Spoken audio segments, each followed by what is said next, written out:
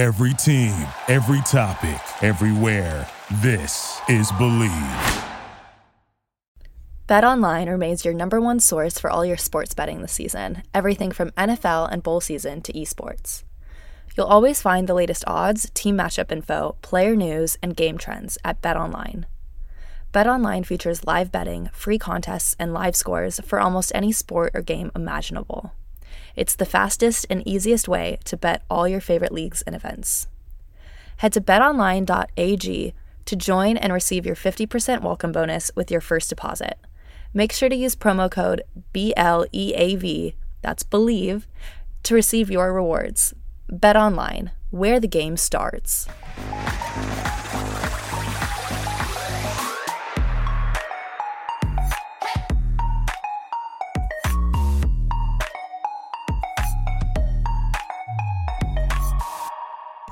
All right, guys, really quick before we start, I just want to say that it's January, and that means U.S. Figure Skating's Nationals are coming up. The 2023 U.S. Championships will be held in San Jose, California from January 23rd to the 29th. I'm pumped to have Nationals return to my hometown, and I'll be at the arena cheering on the athletes and running around with various media jobs and high-performance camp activities all week. I would love to see you there, so if you're on the fence of attending, just send it. We've really got so much talent on the come up and some fantastic skaters to see live. If you see me around the arena, please come say hi. I love chatting with you guys and hearing what you guys think about all the events. I will be podcasting live from the arena, so I'm so excited to be there in person once again. There are single event tickets available, all session tickets, and championship event free skate packages as well. Just head to www.usfigureskating.org for more information on the event. And get your tickets now.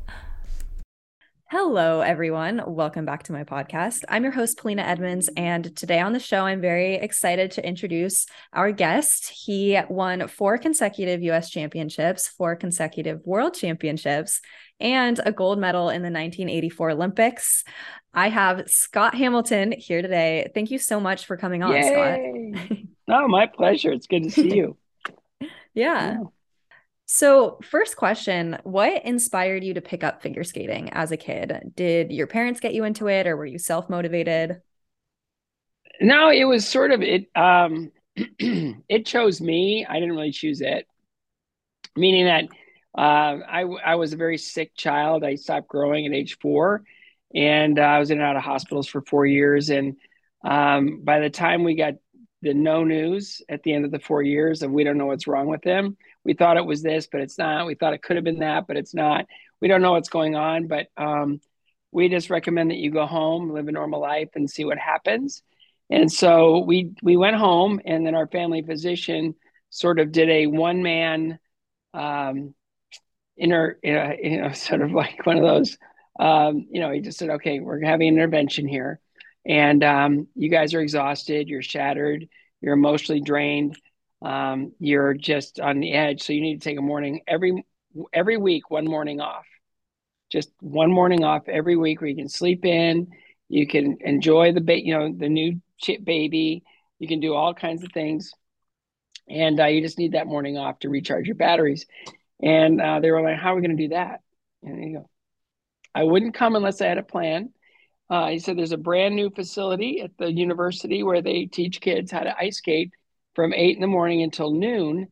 And it's a safe environment. He'll be there for hours and you don't have to worry about him. And it's well supervised and it's fun and super well populated. And so I went to the first, learn to skate. And I looked around and I saw, because I was always the smallest and the weakest and the sickest one in my class.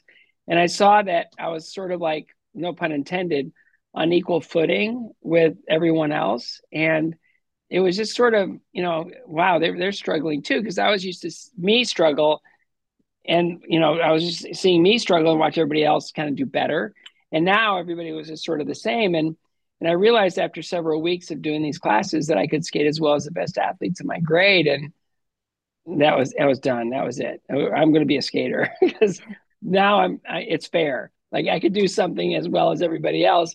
And I started growing again. I started developing again. It was sort of miraculous. But it was just sort of an accident. To give my parents a morning off I went to the rink, just a new facility. Everybody's trying out the new facility. And David and Rita Lowry were running the program. I don't know if you remember them, but they were uh, really well-respected coaches, and they saw the Bowling Green, Ohio opportunity as a great opportunity. And they brought in tons of skaters and tons of coaches over the summer. And it was really a great environment. And so I started skating there, and that was it. That's amazing. At Yeah. what point did you or your coaches feel like you had potential to go really far in skating and move past kind of that recreational standpoint? Well, I think it just sort of one of those things where I grew up, I could do pretty well, just because there wasn't a lot of other boys. It's funny that my very first competition ever, they had to create an event for the four boys that were of that, kind of level of just beginner kind of thing. So it was sub juvenile men, and I came in second to U.S. figure skating president Sam Oxer. Oh, We're about the same age back then, and so yeah, so I still give him a hard time about that and let that go. But it was sort of the Lowrys decided to take an opportunity in Buffalo, New York, so they left, and then I was being coached by college students, and then this Holiday and ice skater saw an opportunity to step in and build a business, and so I started taking from him. And then I won my first regionals. I got the news that I was going to travel and start working. I almost made it to nationals that year. You're going to love this. This is back in the year of figures. I was third in figures and third in freestyle. So the wow. top three go, right? Pretty good. I came in fourth. I'm Dang lucky in it. cards too. So yeah, so we realized there was something that I was kind of like I'd hit the threshold of my ability to improve under Herb, and so they through Nancy Meese, a very famous judge from the Cincinnati area. She loved my mom, and she said, "I got an idea. I think you should go to the wagon wheel and skate with Slavka Cahoot and Pierre Brunet." And they were coaching Janet Lynn. And that first year I went to them, Gordy McKellen won his first national title, and Colin O'Connor and Jim Milnes were there, and they were winning nationals. And it was a really intense training environment. So they sent me there, and I took from Pierre Brunet because Slavka was only teaching two boys at that time, Gordy McKellen and Chris Kalis, and she didn't want to teach any other boys. She only wanted to teach girls. And Janet Lynn was her main student. So I got to skate with Janet every day, which was really exciting. And I was in a training environment, and I finally made it to nationals. And they put the novice men's event right before the senior ladies championship, Wow. where it was Janet Lynn's last nationals. And at that time, she was the most popular woman athlete in the world. And let's just say it didn't go well. I fell 5 times in my 3-minute program and came in dead last. No. So there's that. It's like whenever I go to nationals now and they have the novice men's breakfast, I go, "Who came in last?" And some kid in the corner's like, "It's like, you're my man." So, and then I went back the next year because I got a bye. Because I think I won mids that year. I won sectionals that got me to nationals. Then I came in last. And then that gave me a bye to nationals the next year, which was, normally I would compete, but it saved my parents so much money not to compete that I went straight to nationals, and I came in ninth out of 10 instead of ninth out of 9. And then, it was kind of time to go up to juniors. And so I was I was kind of a solid regionally, okay sectionally, and a disaster on the national level. I was just a mess. I just didn't know what I was doing. I couldn't compete at that level with any of those boys. So I went up to junior, and that was really, my mom really wanted me to make it to nationals that year in the juniors because they were in the Bay Area, and she always wanted to ride the cable cars and see Fisherman's Wharf, and she wanted to treat it like a family vacation, and so we did. And I got in double axle that summer, which was kind of like the top. That's what all the top young men were doing at that time. And I ended up beating two guys and came in seventh, which is really good. And then I went back home, and then I went back to Illinois, and Pierre Brunet had retired, and so I was taken from Evie Scottfold and Mary Scottfold, And Evie just scared me to death. He just intimidated me like nobody's business. And so I just decided, it's like, and my mom had sat me down because she was just diagnosed with cancer. And she said that I'm going to have to have some medicine. It may not make me feel good, and she's very upbeat about it, and she was very positive. And then she said, but we're basically bankrupt. And so this will be your last year in skating. Make it a good one. So I got Evie now pushing me, Mary loving me through it. And I love Mary. And I just sort of put my head down and decided that if I just did what I was supposed to do, Evie wouldn't yell at me. So I was scared of him, really scared of him. So I got to nationals that year, and my mom was, she was like in the best mood I've ever seen her in. And she had just had her left breast removed and most of the inside of her left arm. And she was wearing a wig because she'd lost all her hair to chemo. There wasn't really anything for her to get her through it. They were just throwing everything they could at it, hoping for the best. And so she was really suffering, but she was so happy at that nationals. And I said, "Are you okay?" And she goes, "I am absolutely fantastic." And it's like, "Is it the drugs? Is that what kind of drugs they have you on, Mom?"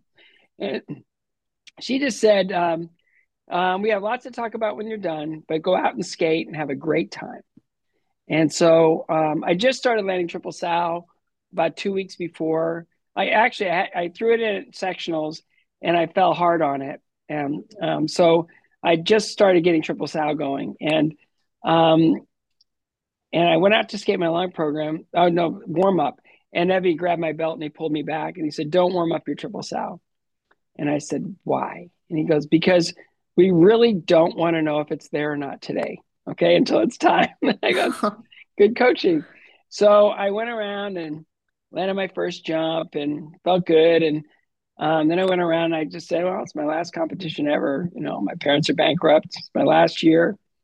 I'll just throw this thing and see what happens." And I landed it.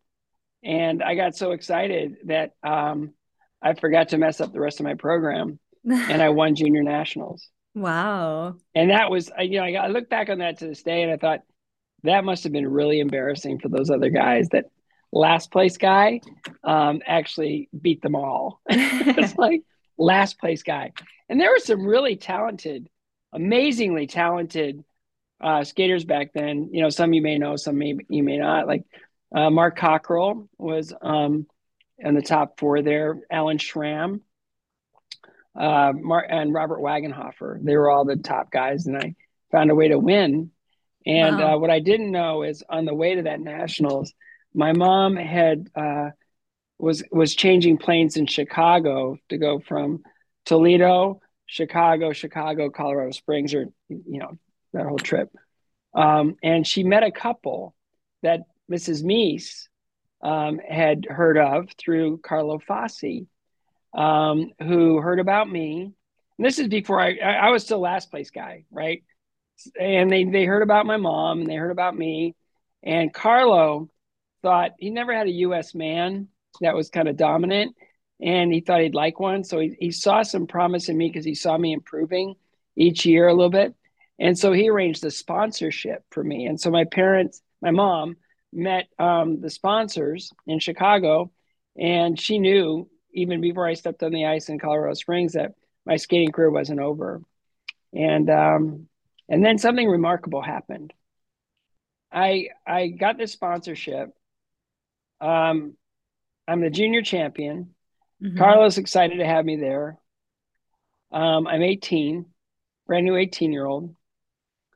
I was sponsored and I had my own apartment for the very first time. It's called the trifecta.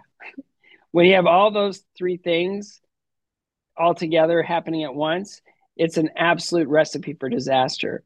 I was unfocused. I was untrained. I was completely upside down on my thoughts. Skating was what I did every day, but it was the last thing on my mind, even though I've been given this incredibly generous good fortune.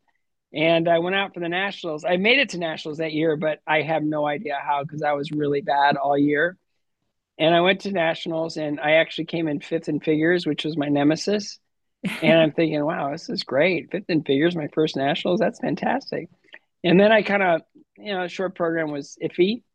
And then I went out for a long program and I just did what I did. I just, bad guy. I just wasn't trained. I wasn't prepared. And I came in ninth. And That's the tough. crazy thing is I'm back to being last place guy again. And that would be the last time my mom would ever see me skate in competition. So she took a turn for the worse. I was home. It was May, and I was in her room till about 3:30 in the morning when my brother and I went. And then the next morning, I was sleeping on the couch in the family room because we had people visiting to support us. It was really a bad time. And my brother-in-law just told me, "Your mother is gone." And you have to understand that she was kind of the center of my universe. Like everything about my mom, I loved her so much, and I just I felt bad. I mean, all the way like to my core, I felt bad because she'd sacrificed everything for me to be in skating, and I was this loser. I was this loser guy, and I'm like, what?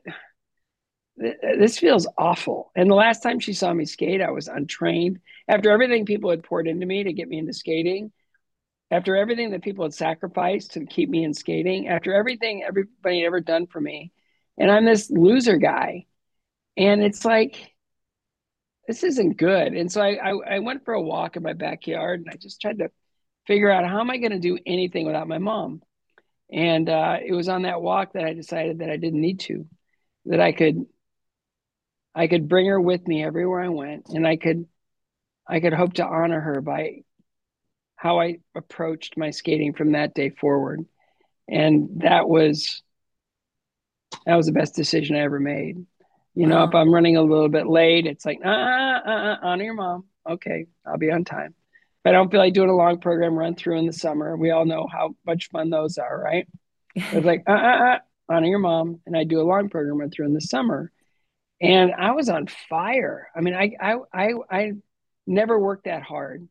And that summer I got three knee triples, like solid. And I had Lutz when nobody was doing Lutz yet.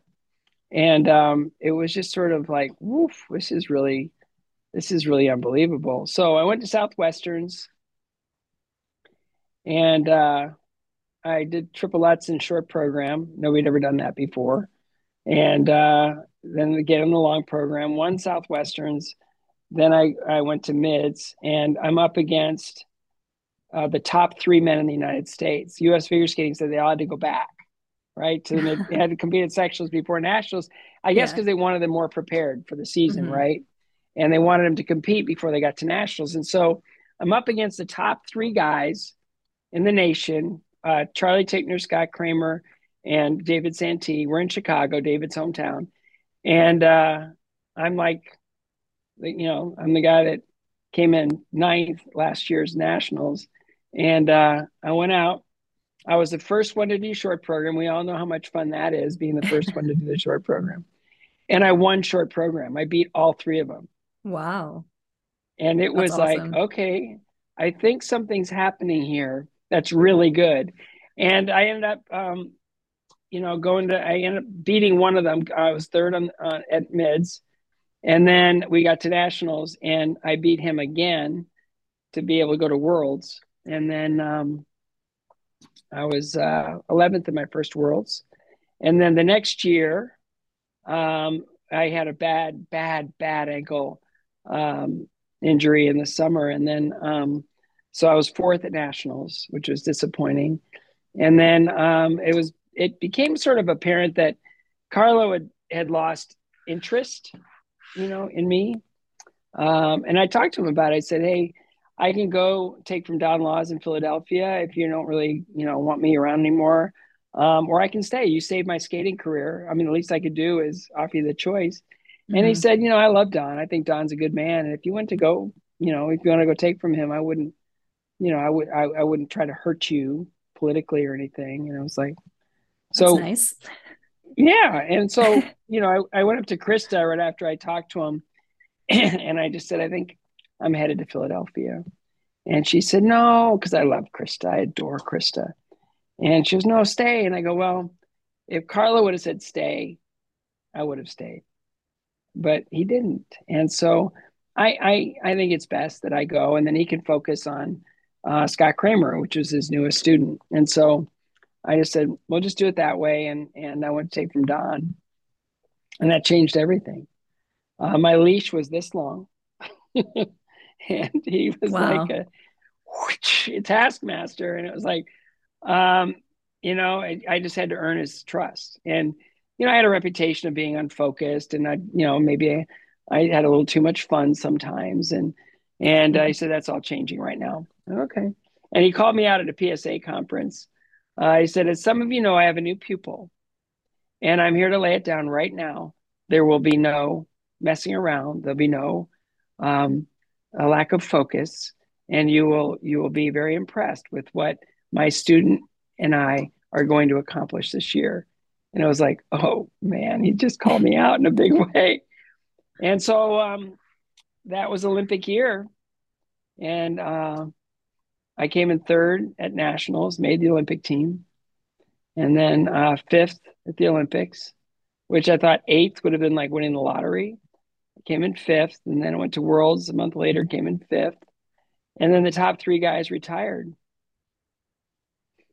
There you And I go. stepped into this thing. I was like, okay, You were number wow, I'm ranked one. second in the world. And then from October of 1980, it was Skate Canada.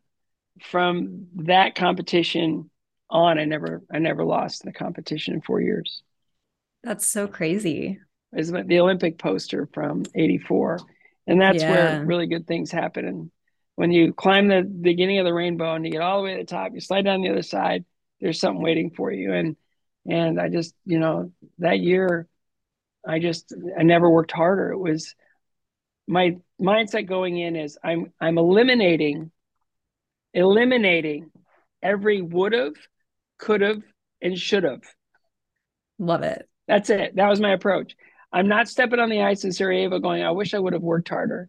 Or man, I Hmm. could have shown up more. Or man, I should have worked harder on figures. I didn't want any of that. So I just eliminated every would have, could have, and should have. And I won. So not the way I wanted to, but I went in with a strategy that if I were top three and figure short and long, mathematically, I couldn't lose. And that's what happened. Wow.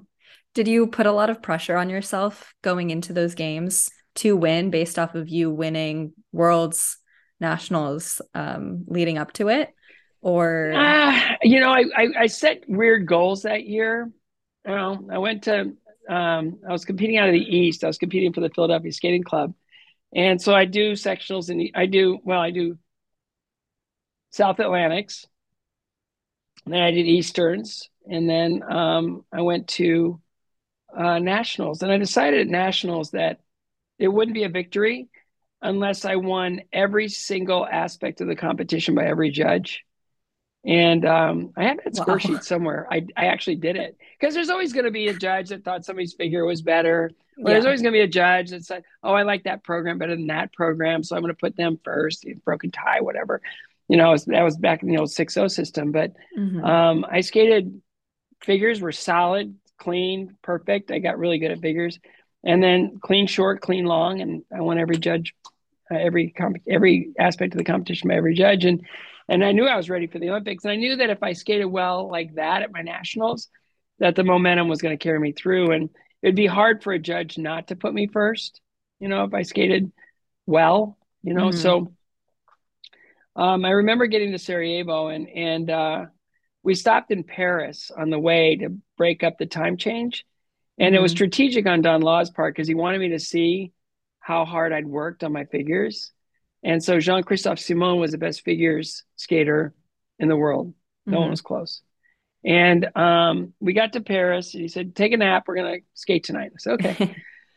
So I went back and I took a nap and he put my patch right next to Jean-Christophe's. And I was like, ooh, man, it's going to be a rough day. It's going to be a rough hour. And I kind of course, as competitive skaters, we all kind of check out our competition. And I looked over in his patch and I kept looking and I was like, holy cow, I can beat him. Like, I can beat him. And then after that patch session, he said, warm up, we're doing long program run through. I go, we just got off a plane on a time change. Are you crazy? It's the middle of the night. I can't do any of this stuff.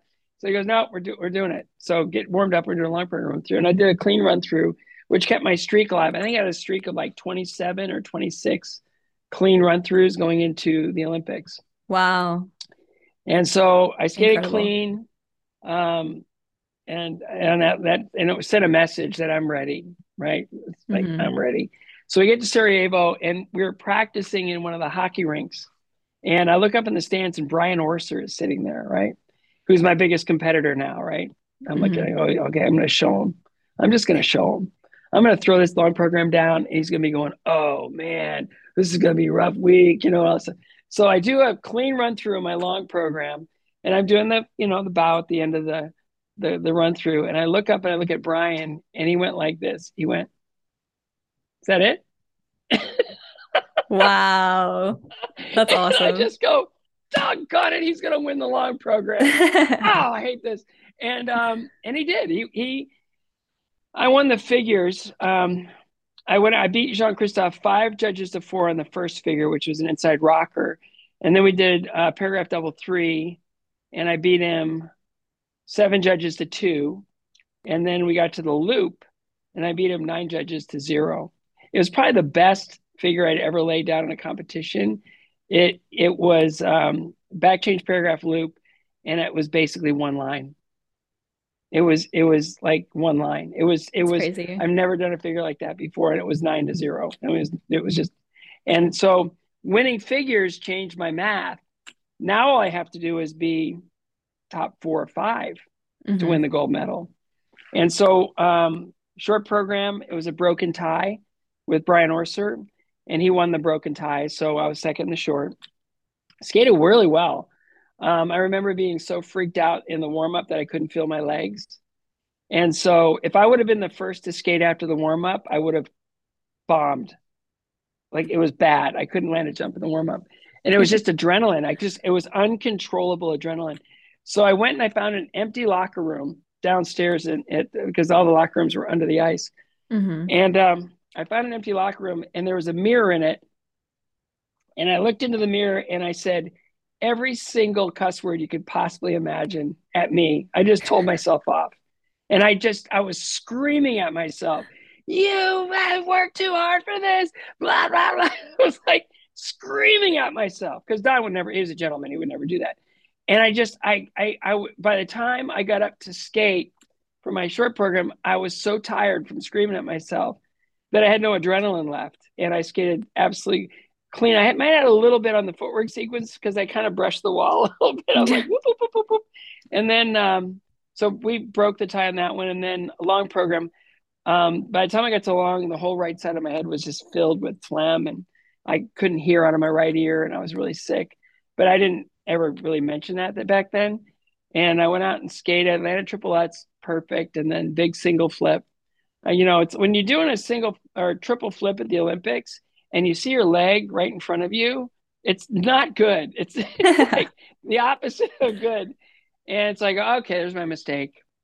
And then I got through the rest of the program pretty good until the last triple sow, which I did the exact same thing in Lake Placid as I did in Sarajevo. I rushed it. I pulled the left shoulder, and I turned into a double, and still came in second in the long. And then I had a very interesting and challenging press conference, because a lot of the sports press says, wait, how do you lose 70% of the competition still win the gold medal? I go, well, you guys are sports guys, right? I go, yeah. And I go, how about a team that scores 35 points in the first quarter of a football game? What are the chances they're going to lose the game? Well, 0. I go, that's what happened here. I wanted to skate clean. I wanted to skate perfect. I wanted to do all those things. I wanted this to be the greatest performance of my life, and it wasn't. I have to live with that. But I had a strategy coming in. I stayed true to the strategy, and it worked. And you played the game. I don't know if Brian, I can't remember if he was 6th, 7th, or 8th in figures in Sarajevo. I should know that. But mathematically, by the time I got to the long program. I had to be fifth in the long program to lose the gold medal. And I hadn't lost a free program in 3 years. So I thought the odds were pretty good. Yeah, that's And really I could interesting. find Yeah. a way to hang on. So yeah. And then it was a lot of people didn't want to, Olympic year, nobody goes to worlds, but I wanted the fourth one and it was in Canada. So, Mm. I really wanted to win the Olympics on Orser's home ice and just sort of, send a message that I know a lot of you didn't like the way the Olympics went, but I'm here to tell you it was the right result. And Yeah. yeah, so I won figures and short, and then he beat me in the long again. But I mean, he had gorgeous triple axel, and he was just, and Brian was an amazing competitor and a phenomenal friend, um, and just a good guy. And I really wanted him to have all the success in the world. Unless I was competing against him, then I wanted, not quite all the success, but maybe the rest of the success. So competitive. I love it. Mm. That is really cool. It sounds like you had a lot of confidence based off of all of the work that you put in, but also just the repetition of competing, the routine of having so much under your belt and knowing that you could do it in the past and there's no reason that you couldn't repeat it. I feel like that's kind of something that a lot of skaters and athletes that have like one shot in front of judges struggle with, is even if they are performing so well in practice and they have done well in the past, they kind of let the adrenaline get to them and they don't handle that stress well on the day of, and then they crumble under the pressure. And that's really what makes a champion, right? Is somebody that can handle it and perform well on competition day. So do you think that that's something that is made in an athlete through repetition and practicing, or do you think it's something a little bit more innate? I don't know. That It's hard to oh. say. I think everybody's different, right? We're all Mm-hmm. different. And it's one thing getting there, it's another thing staying there, Mm-hmm. and for me, I think back on all those like I call my loser days. I think back on all those loser day competitions, and it was like there was a reason I was at the bottom. There was a Mm-hmm. reason I wasn't prepared to perform on the day, and I wasn't doing it right. I had to figure that out. So Mm-hmm. I would tell young skaters, just be patient with yourself, but persistent. There's an equal portions of persistence and patience are good in order to get to the point where you can say, I'm as good as I'm going to be. This is the best I can be. And whether you're first or 11th or whatever that is, you can leave with the satisfaction that I worked as hard as I could, because nothing replaces work. I had so many naturally gifted skaters, naturally gifted. I mean, they were gifted skaters that I had to figure out a way to beat. And it was not easy, but I realized that if I maybe just show up every day on time with a great deal of intention that I'm going to be better today than I was yesterday, if I can figure out a way to process failure in a really healthy way instead of allowing it to be a computer virus, then maybe I can rise above my circumstances. Because honestly, Paulina, there's nothing about me that makes any sense at all. Like everything that's happened in my skating life, in my life in general, Mm-hmm. is so unlikely and so undescribably, like, it doesn't make any sense. There's no reason in the world that I should have had the career I did competitively and professionally. There's just no way. But you come down, you understand the work, and it's all repetition. It's all teaching your body how to do something and then getting out of the way emotionally. Every time, like learning triple Lutz, I fell on it so many times on my hip. I land a quarter short, and of course, skates don't go sideways very well, especially when they're coming out of the air. They just don't like coming down quarter short. They just don't like it. Like if you're really good and you put your toe down first, you can probably hook the landing.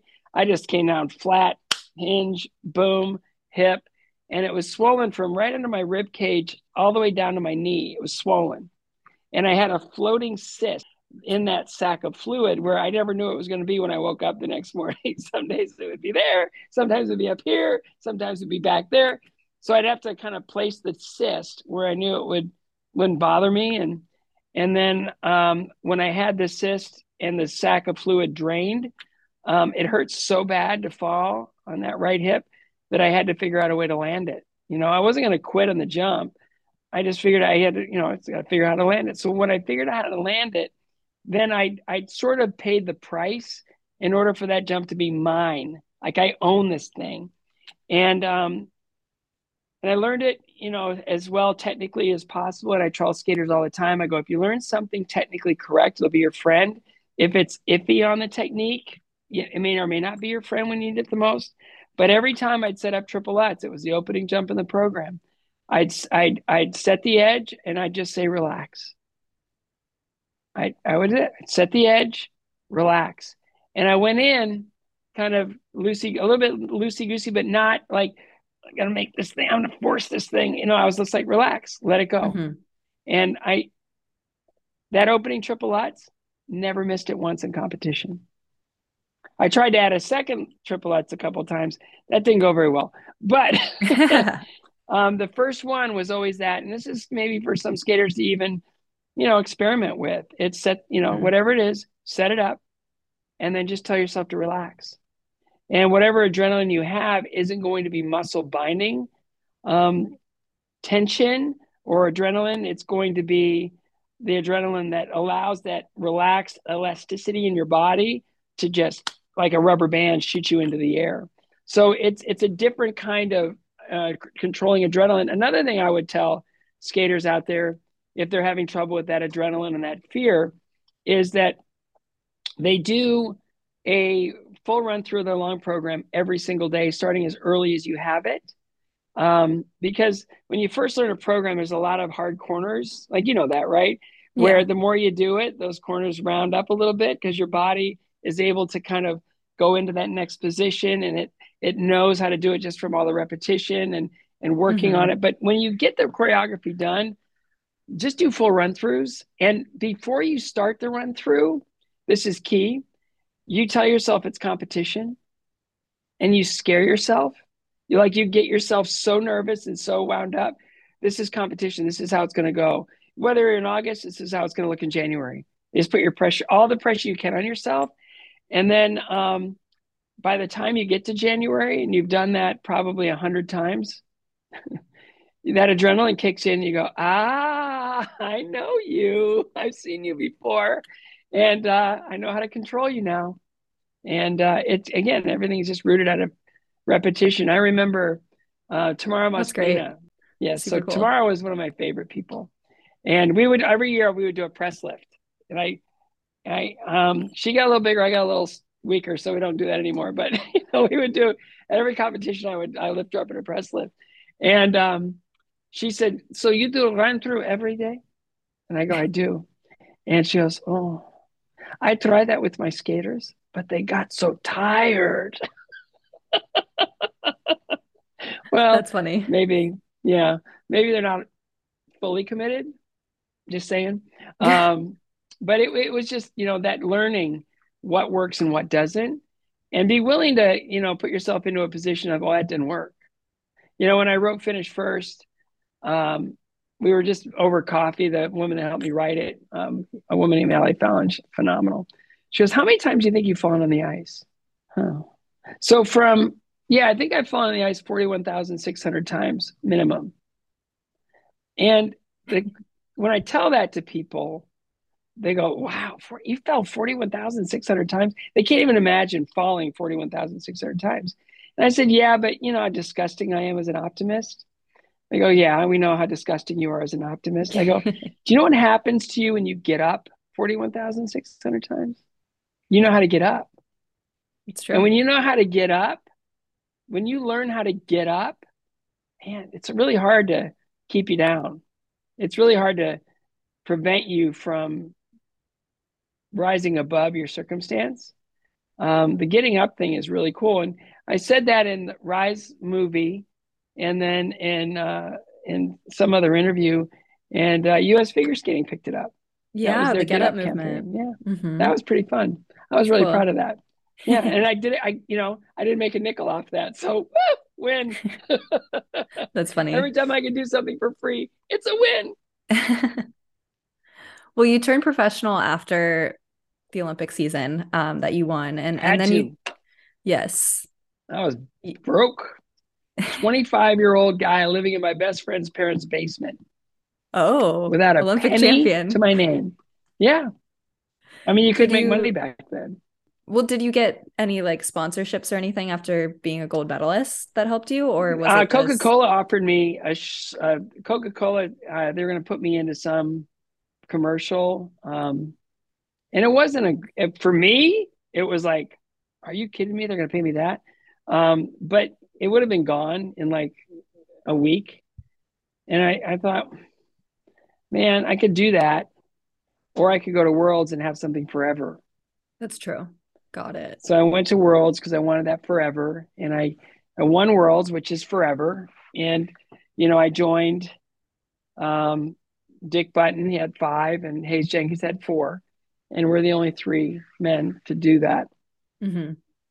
with the Olympic gold medal until Nathan.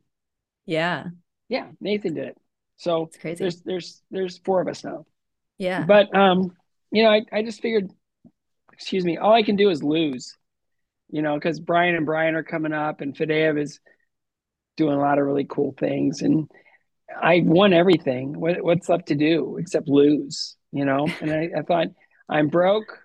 I've got a lot of familiarity with the audiences and or with Hmm. the skating audience. So maybe if I turn pro, I can maybe skate for a few years and make some money, and then either start teaching or go back to school. And Hmm. I didn't know.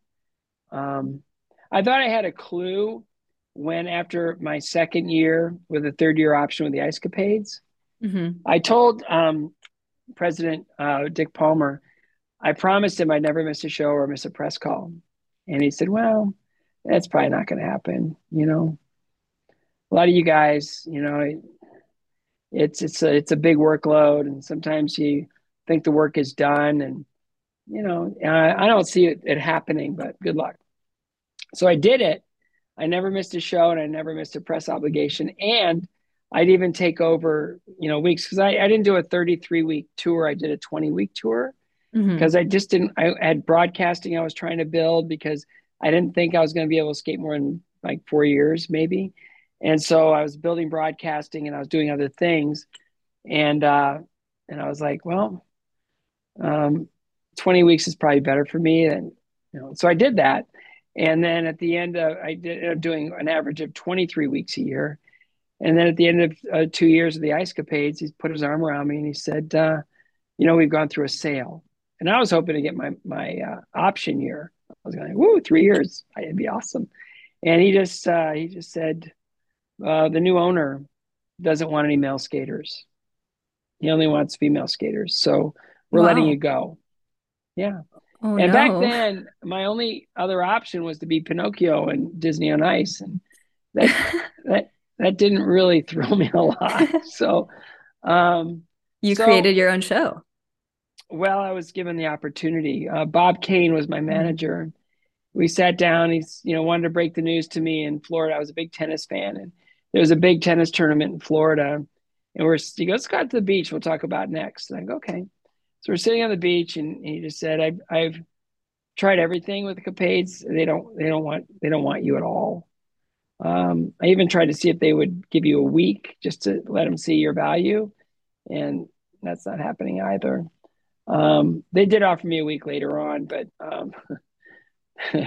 that was at 20% my normal pay, and it was to prevent me from doing this little tour that. Let me go back. So Bob Kane, he said they're not taking you back, and I go, okay. And he goes, hey, but we've been talking internally. Do you want to help us start a new tour? And I remember laughing and saying, well, let me check my calendar. Yeah, let's. So we started. I put together a bunch of skaters, and they wanted to put out under my name at first to see if that worked. And so we did the Scott Hamilton America tour through the Northeast, Hmm. and it was all college rinks, and it was really fun. The skaters loved it, and then they said, well, we now know, looking at all the trajectory and everything, that we need to create a brand that will last beyond you. So we're going to Hmm. call the show Stars on Ice. And I said, great. And so they tried it with house lights and spotlights, like the old Collins tour used to do. Hmm. I guess it was the Tour of America, World Olympic Champions. Then it became Champions on Ice. They did a Yeah. lot of stuff in the early days with no lighting. They would just do spotlights and house lights. And he goes, we're going to try that because that's really cheap. And so they did that. And then we went back to sort of more of a theatrical lighting, all the stuff I learned when I was in the Ice Capades. And they go, we really like that. And I go, let's just do that then. Yes. And so the skaters got together and we would produce the show together. And we had Karen Kresge as the choreographer. And then 6 years in, we were finally turning a profit. And that first tour, it was Dorothy Hamill, it was Unreal Martini, it was, oh my goodness, we had a great cast. It was so good, and we were doing really well. Tyler Cranston was on that tour, and it was really fun. And Brian Orser joined the tour. Rosalind Sumner's joined our tour first year, and then we got to a point where something really miraculous happened. We're at the Olympics, 1992 in Albertville. And Midori Ito was going to win the Olympic gold medal in women's figure skating. We all knew it, but she didn't, and Kristi Yamaguchi did. And Yes. yeah, as the reigning world champion, by the way, I don't want to take anything away from Kristi, who I love and adore and respect like no one else in my life. I mean, Kristi's it, right? And they go, "What's next?" And she goes, "I'm going to join Stars on Ice." I was like, "Okay, things are about to change." And we went from a 30-city tour to a 60-city tour. Wow. And Sandra Bezic came in to produce and choreograph and direct the show. And we had lighting. We had everything was elevated because of now having the reigning women's Olympic champion on our tour first year. And Yeah. it was extraordinary. It was unbelievable. Paul Wiley was silver medalist. He joined us, and it was just insane. Katarina Witt was with us, and it just she was with about no, she didn't join us till later. Um, but it was unbelievable. We were just selling out markets like crazy, and she just was this catalyst for interest in Stars on Ice, where we went from doing well to doing extraordinarily well. And Yeah. then the years just kept piling up, one after another. They just kept piling up and piling up. It was really amazing. I thought if I skated 4 years as a pro, um, I'm fooling a lot of people. And I ended up skating for 20. That's so Isn't that cool. crazy? 20 years as a pro. That was nuts. That was 4 years longer than my first steps in the ice to my last worlds. Crazy. Crazy. Yeah. And it Crazy. was during such a golden age of skating because I feel like the Mhm. 90s were just so incredibly popular for both the fact that we had so many Olympic champions, 80s, 90s, rolling into Yeah. early 2000s, but also with the scandal of Tanya Nancy and everything. Like it just was really explosive in terms of the interest. And Well, I've got then, my own opinions about that, but I will always go back to everybody wants to put it on the scandal, that all the crazy sort of tabloid interest, and the day that skating lost its innocence and all that. No, I think the product was really good. Otherwise, people weren't going to watch it, right? The product had definitely. to be good. And back then, it was amateur. So you win your Olympics and you turn pro. And the marquee just kept getting bigger and bigger and bigger and bigger. And it was Mm-hmm. unbelievable. Like I got pictures in my office here. I'm at the CARES offices. There's this one right there with that's Brian Orser, Rosalind Sumner's, me, Peter and Kitty Carruthers, and we did a 10-year anniversary of Sarajevo in 1994, and it was really meaningful. It was really amazing, and it just reminds you that there's all kinds of ways that skating can be used to touch people's hearts and minds, Mm-hmm. and we really mind that. We really try to do things in a really uber creative way. We try to make it super theatrical and make it accessible for the entire family. My whole thing was if I can get men on their feet, then that's a victory, right? So my whole thing was, Yeah. how do I earn their respect and get them on their feet? And Yeah. it's really extraordinary the way that, yes, that particular incident changed skating, where the NBC signed $100 million contracts, and so did U.S. figure skating, based on those ratings. And I don't think there was any way those ratings were ever going to sustain. So it was almost like that one may have been. If we could go back and rethink that one, we'd probably be a lot better off, because there was just so much money infused into the amateur side of the sport. And Cinquanta, the president of ISU, really wanted the ISU to control every aspect of all skating. And so when you've got the pro and the amateur up here, and they're pulling huge ratings and a lot of interest, and the pro side's marquee keeps getting bigger, and skaters would retire, and then someone would come in and take their place. And then new champions would rise. There'd be so much excitement around the new champion that when all those contracts kind of kicked in, things got stuck a little bit. And then the professional side sort of collapsed under the atrophy of not getting any new champions. And so it wasn't, you know what I mean? So ultimately, it infused a lot of cash. But when you look at the year 10 of those contracts, I remember the men's event being shown at 2 a.m. on ESPN2. It wasn't ultimately great for skating. You know what I mean? It's give me less and allow me to own it, right? Than giving me everything, and now I have to be slave to a master, right? So there's a mentality shift in there that kind of needs to happen, where what's in the best interest of the industry, and let's make our decisions based on that. That was like, there was no, like, and I always, like, if people ask me about it, I say, what do you think those contracts renewed at? I'll ask you, do you know what those contracts, when they the end of 10 years, just guess percentage wise, what did they renew at? I would guess maybe 10% of the top of 100 million. That's crazy. Zero. 0%. Zero. Skating became a time buy. Yeah. Oh my goodness. Isn't that crazy? That's you go nuts. 100 million to zero. Yeah, Houston, we have a problem here.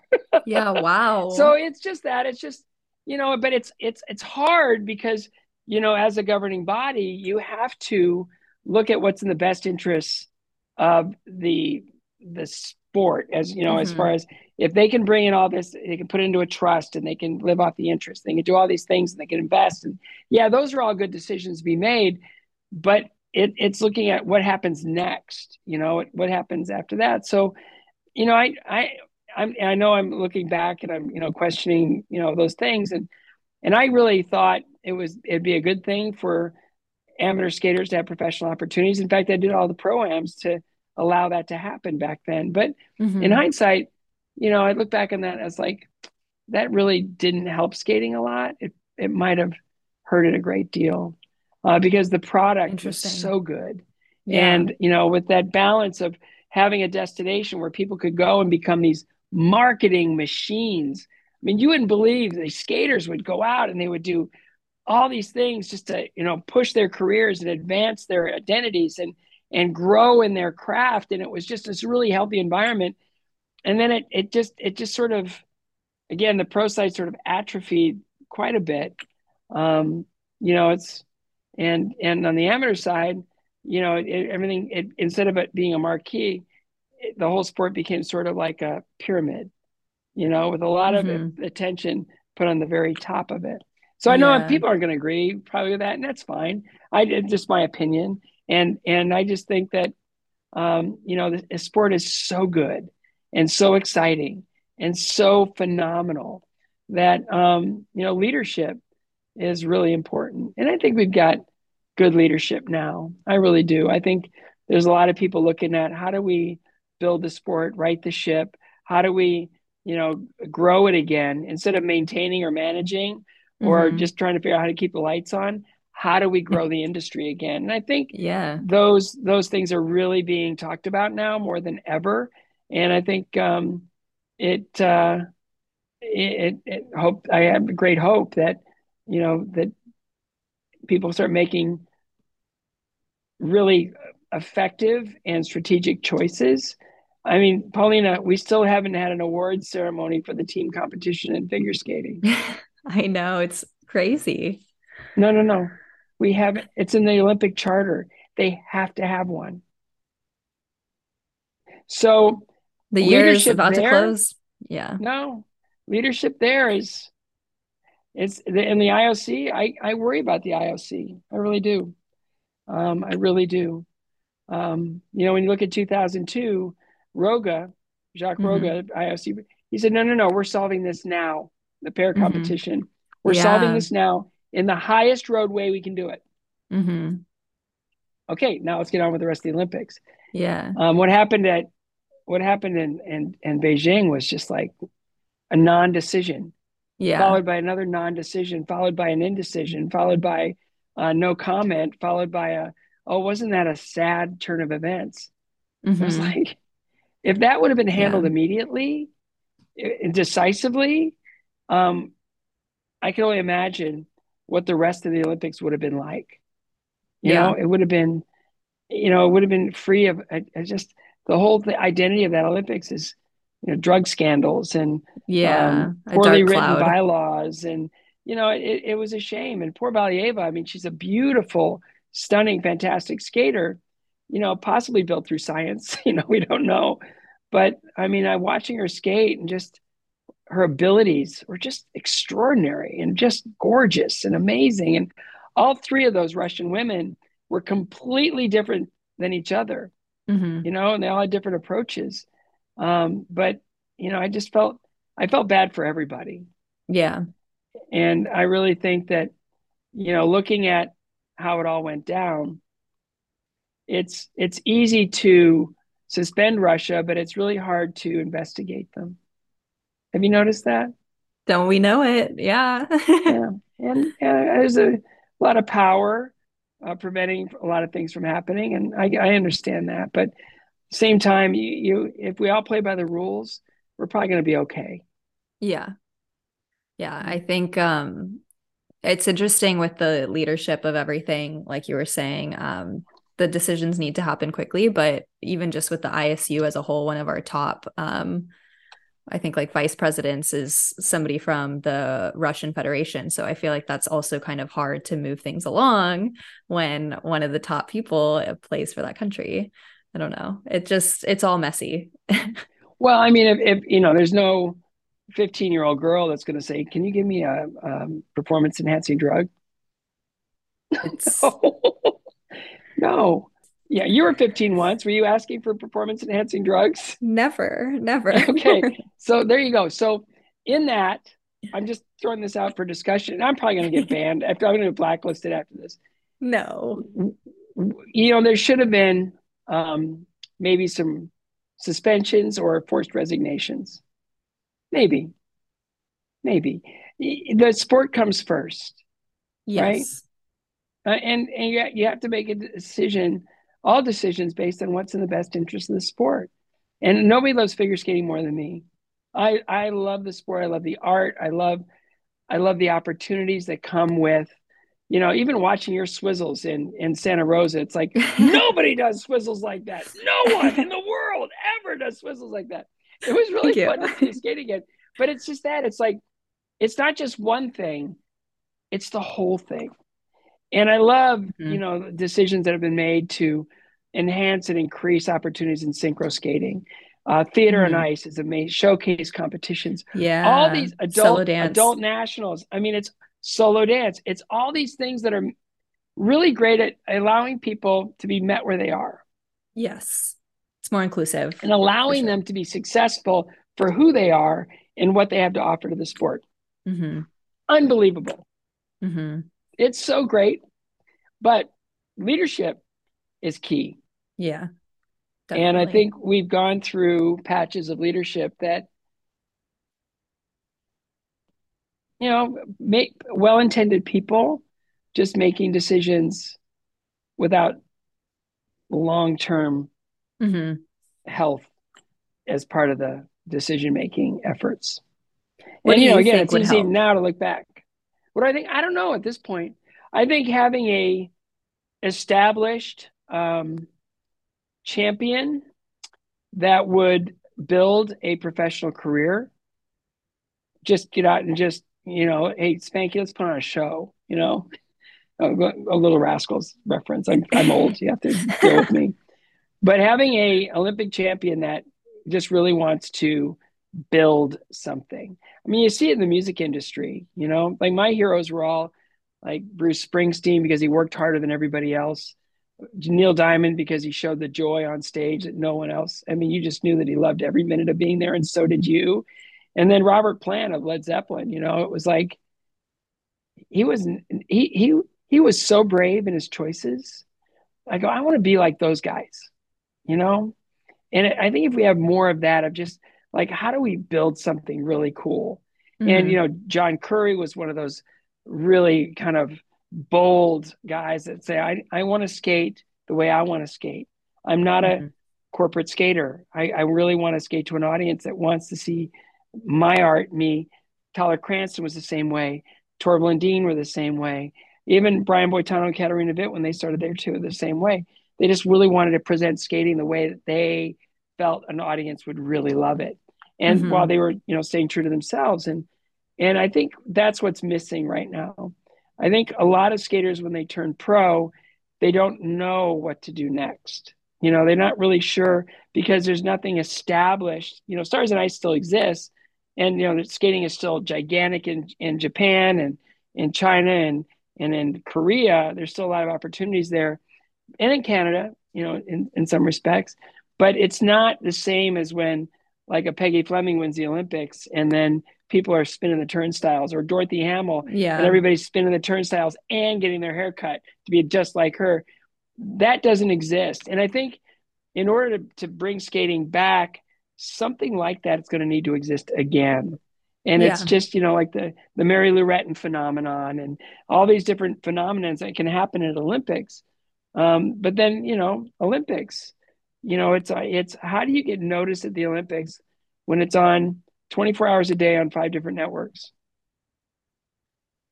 It's like the chosen 4 or 5. Yeah, right? That's true. And they get all the marketing, and that's fine. That's fair. They earned it. But it's like, where's the anticipation of, okay, I'm at work. I got to be home by 7 so I can watch the Olympics tonight. Right. I don't see that as being the same as it used to be. You know what I mean? Because it's just, you can, it's here. It's on their tablets. It's kind of everywhere. And in that, it's sort of, to me, it sort of waters down the impact that an Olympics can have. And I don't pretend to know everything. I just have opinions. And I don't mind, because I'm, not the grumpy old man yet. Give me about 2 more years, I'll be the grumpy old man. But it's just that. It's just like, how do we strategically promote and present these sports to be an open invitation for millions of children to say, I want to do that? It's all grassroots. Everything is grassroots. And if you can build the sport from the bottom up, and man, I think, it's where I live in Nashville. They have now more people playing hockey in this town than ever before. And their fan base is absolutely locked down solid, because every kid that plays hockey wants to see the best players. Yeah. And it's exciting. So it's the same in, what do we do? How do we do this? I think that, we allow our champions to become these incredible role models and ambassadors and people inviting others into the party in a really cool way. And the way you present the sport to the public is something that should be strategic in a way that allows for people to get so excited about it they can't wait to see their kids on the ice. That's true. So I think, it's just common sense. How do you do that? Yeah. They're smarter people in marketing than me. I knew how to market me. I can see where things are missing in the sport. And again, I love the sport so much, and I love the skaters and I admire them. I love the judges and the officials because of their selfless commitment to the sport. I love everyone. I just think as we manage and grow the sport, I think one thing that can happen is if you have somebody in leadership that wants to control every aspect of it, That's Tough. probably not going to work out. Yeah, not going to be great. It's not in the long run. The short run, maybe somebody's going to make some money, but in the Hmm. long run, it doesn't work. But again, it's having good leaders that have the integrity and the viability and the feasibility and the overall health of the sport in Hmm. every decision making process, not just the governing bodies, but the sport itself. Hmm. Um, and I do think there are a lot of those people there. It just takes a couple, one or two decisions here or there to kind of like uproot everything and send it off its path. But man, I was so proud of Team USA this year. The stories, the intensity, the desire to compete hard and well. Nathan, the way he threw it down. The dance teams were spectacular. Our pair teams were great, and just to see Yeah. Alexa and Brandon win the world championship, awesome. It's a good time for skating if we understand how to leverage it. Hmm. Leverage everything that's happened in just the right way. And when I look at that quad axle that was done in Lake Placid Crazy. without one seat occupied, it shattered my heart. Yeah, that is Yeah, classic. There was a good crowd for Skate America though to see the quad axle. yeah, But it yeah, is a smaller arena, yeah. skating Well, facility. But yeah, but I yeah, like it there. I love it there. yeah, Yeah, it's beautiful. yeah. Well, I have a commentating question for you since you were a skating commentator for so many years, and your voice is so loved and recognized by everyone in the skating community because of the positivity, specifically when people hit their jumps, their I love elements. it. Everybody knows the Scott Hamilton voice. So was commentating something you always wanted to get into? And what was your criteria for good commentating? Like what are the specific notes that Well, you that's a good tried to hit? question. Okay, so first things first, I want to get into commentating because I saw it as a way of making money. Because again, I didn't have any faith in, because male figure skating didn't really have a path back then. You hope for a job and then you step into it. And if I were Canadian male winning the Olympics, oh yeah, I'd never buy another meal in my life. Um, Interesting. if I were female American winning the Olympics, woo! But there was nothing for male skaters back then. He had kind of figured out and make it happen. But so broadcasting was a way for me to kind of ensure that I could have a career in skating.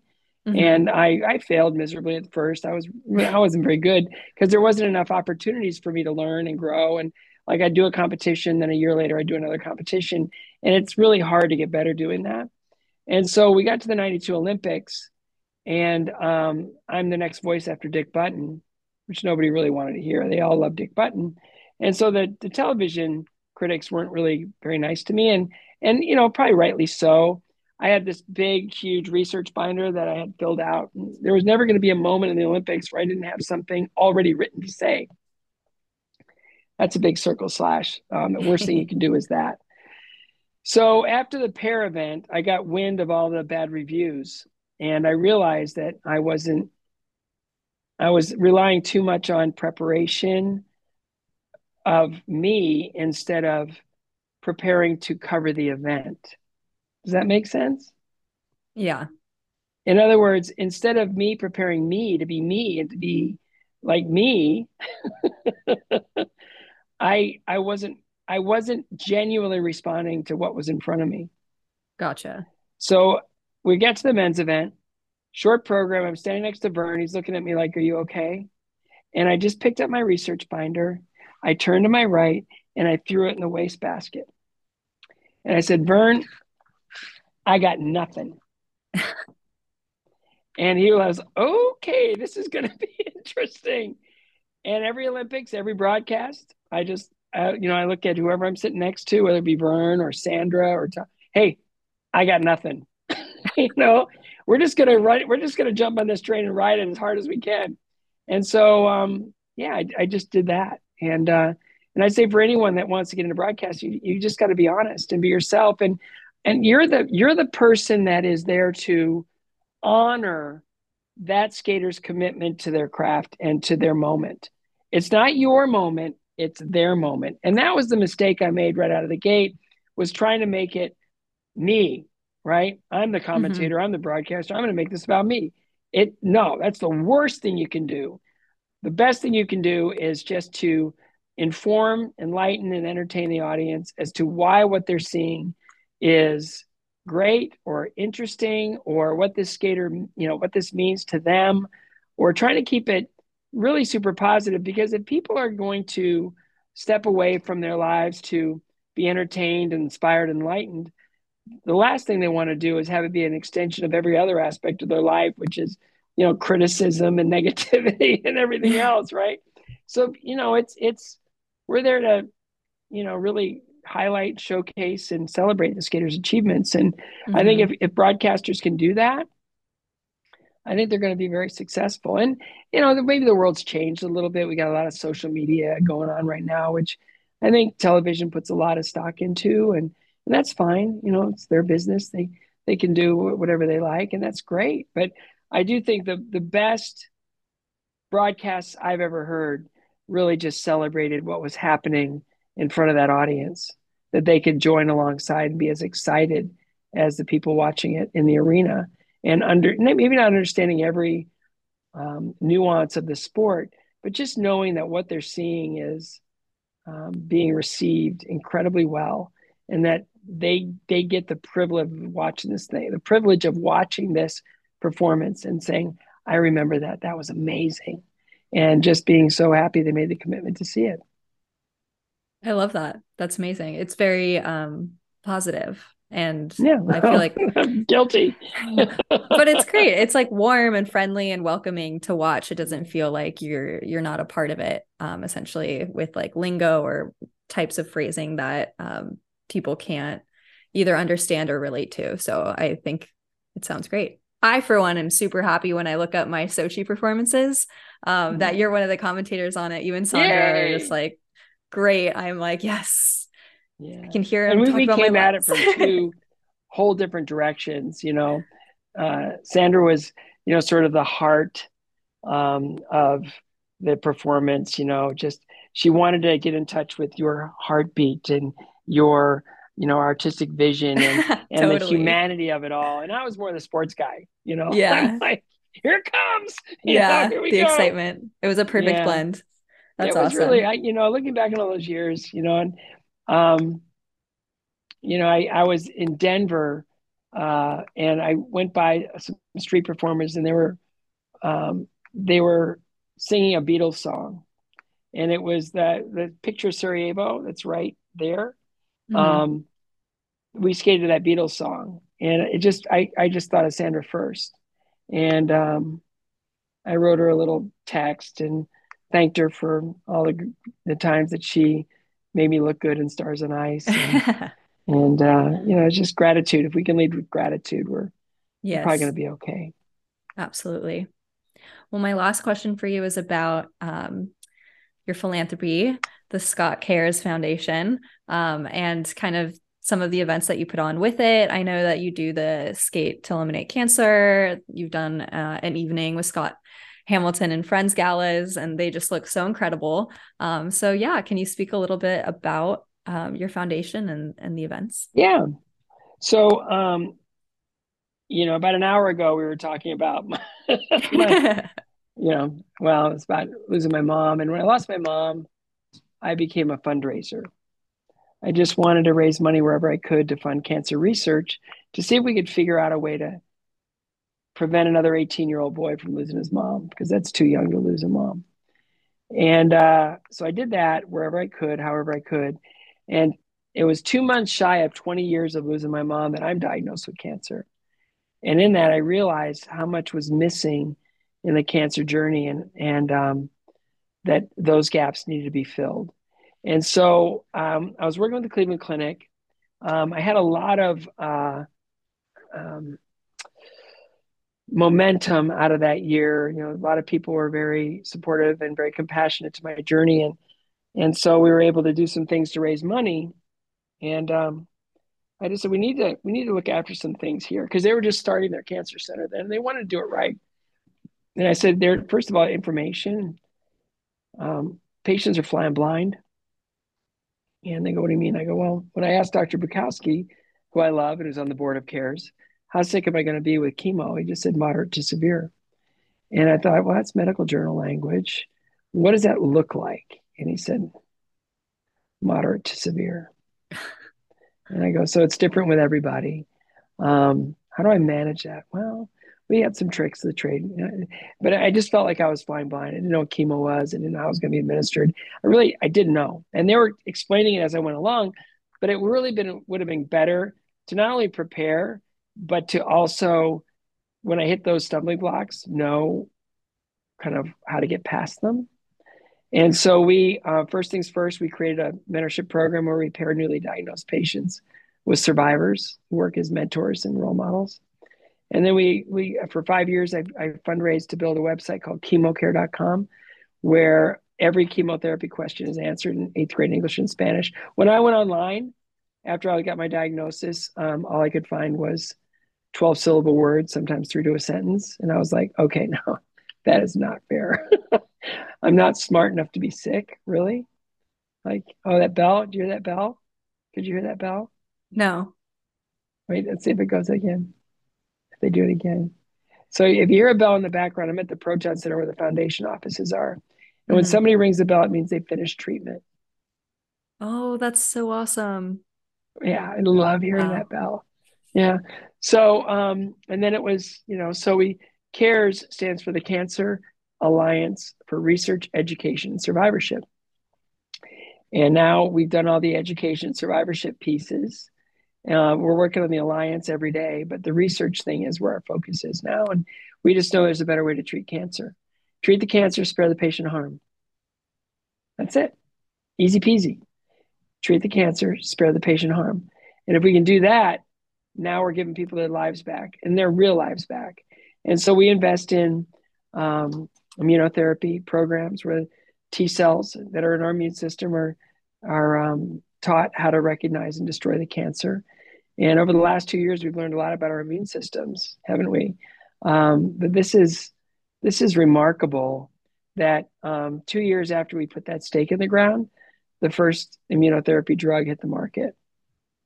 So we were right. Wow. We were right to commit to that early as our identity. It's like there's no reason in the world, knowing what we know about the human body, that we have to destroy it in order Yeah. to heal it, right? So Yes. many times, you'll hear about a child. The best thing they had was just mountains of radiation, right? To get a child through their cancer. And at the end of it, they say your child is cancer free. And we are so sorry. Because that child may never speak, that child may never grow hair, that child may never ever be able to attend school or get married and raise a family. Their lives are over. They survived, but that's it. They survived. So I believe that we have to invest towards the future, that we have to give those research scientists everything they need in order to create the next miracle for the worst cancers. We're just finishing up funding a study for brain cancer. There's 43,000 research programs going on right now, and 0.09% are this brain cancer. Wow. You want to talk about bullies? You want to talk about hope or lack thereof? So we decided to step into that gap and just invest. It took us a couple of years to raise the money, but I rode 444 miles on a bike to raise the money. We've done all kinds of things to raise the money, right? So that's what we need. We need people to join us. And it doesn't matter if it's, we have our 1984 campaign where 1984 was very good to me. And so we asked people to go to scottcares.org/donate. And they can join the 1984 campaign where they support us for $19.84 a month. If they can afford that, they can really help us, really solidify our foundation so that all that money can be working and get to the research scientists that really need it. And it's all a numbers game. Some research programs are 300,000, some are 500,000, some are 1.5 million. It's just really looking through everything and funding what we feel is A, the most promising, and B, will really advance the research into other forms of cancer. Where I even heard at the Moffitt Cancer Center recently, they came up with this thing called CAR-T, CAR/T, and it's a T cell therapy that's designed to treat lymphoma. And the doctor there is this amazing man named Dr. Wu, and he was taking us on a tour of their new 164-bed infusion center. Yeah, and kind of messed me up because I knew it was going to happen in every one of those rooms. I knew the families that were going to be impacted. I knew what those people were going to be feeling. And I got in the elevator and I just couldn't breathe. And he goes, I know. And he was very compassionate. He said, with what we're developing now, these infusion rooms will see a lot less trauma. And that gave me some hope. And then he knocked me down in the luncheon right after that tour. He said, using the CAR-T platform, we feel 100% confident that in the next 10 years, we will cure multiple myeloma. Wow. Have you ever heard anybody in cancer say the word cure before? No, they say increase better outcomes, prolong life, prolong the quality of life. No one ever says cure. They use words like remission, cancer-free. They never use cure. Right. And he said it, and it just knocked me down. It's like, we're going to cure cancer. We can do it, but we can only do it together, right?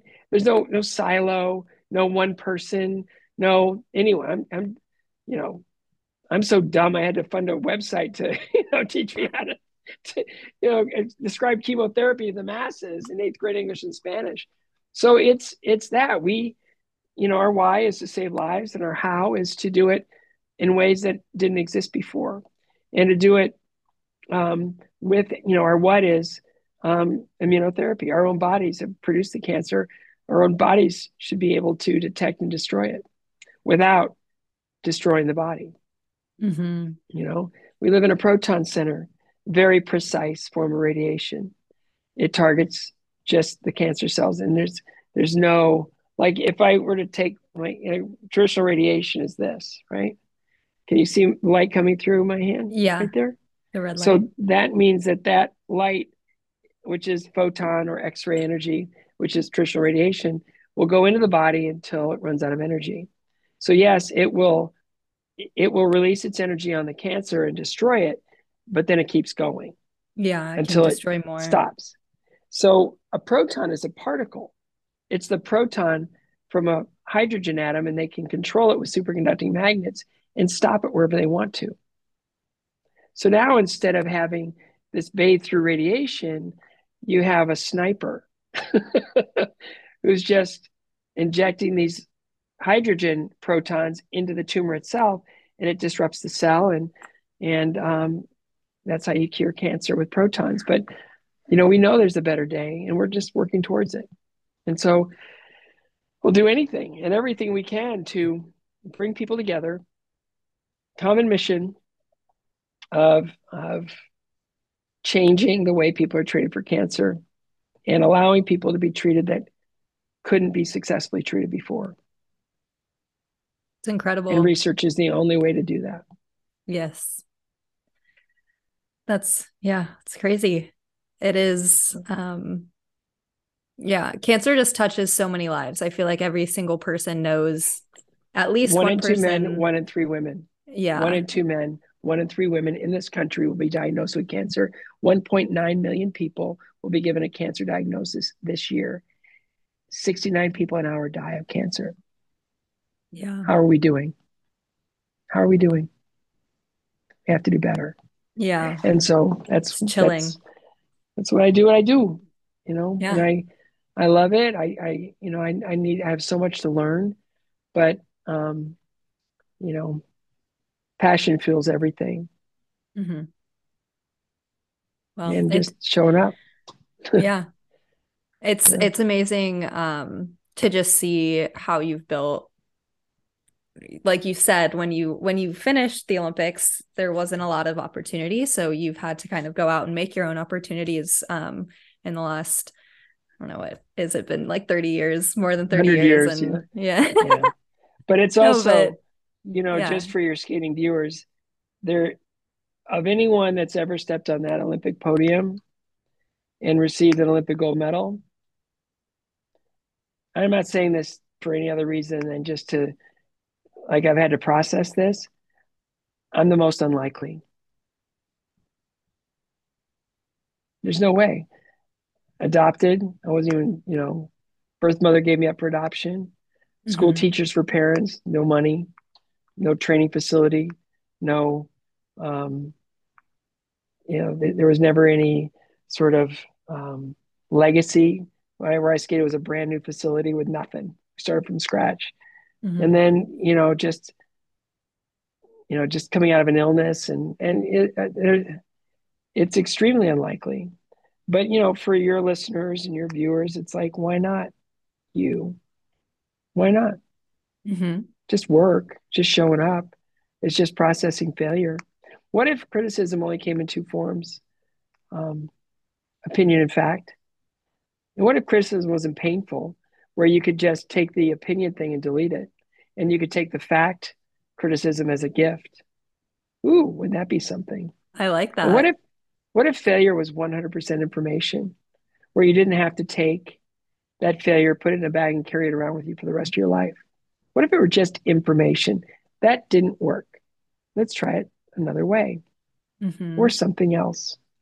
Do you realize how liberating that would be? Super. But it's the same thing in everything. Um, it's all in the response. Whatever hand we're dealt, it's in the response. It's how we respond to it that allows for it to take on whatever quality it's going to have.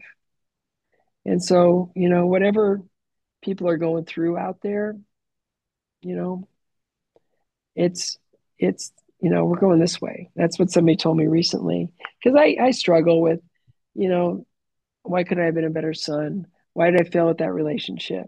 Why was I, given an opportunity and I messed it up? And my mom, that was the last time she saw me. So why, I keep going over all of those things, and I'm completely enveloped in guilt. And a pastor friend of mine, he said, no, no, no, we're going this way. He just pointed both fingers in front of me. He said, we're going this way. And then my old golf pro from Denver, he just said, buddy, there's no future in the past. That's true. Right. Yeah. And it's liberating. It's Yeah. liberating to know that, okay, I can't do a thing about any of that. So let's just make tomorrow the best day that I've ever lived. And then one after that, even better. And Hmm. let's operate in that, instead of just allowing all these other Hmm. negative things to completely control, disrupt, and destroy our lives. Right. We've seen so much despair in our culture.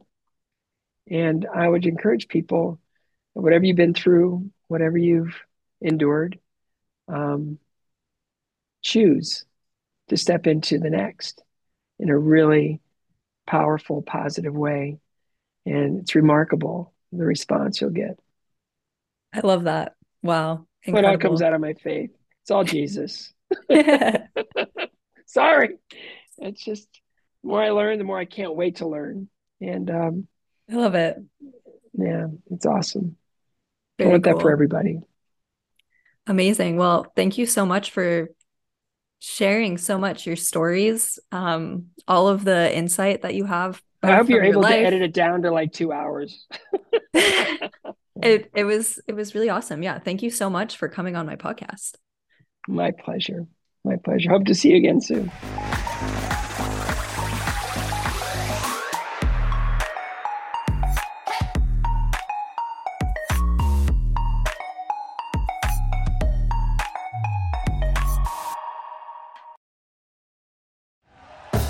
Thank you for listening to Believe. You can show support to your host by subscribing to the show and giving us a 5-star rating on your preferred platform. Check us out at Believe.com and search for BLEAV on YouTube.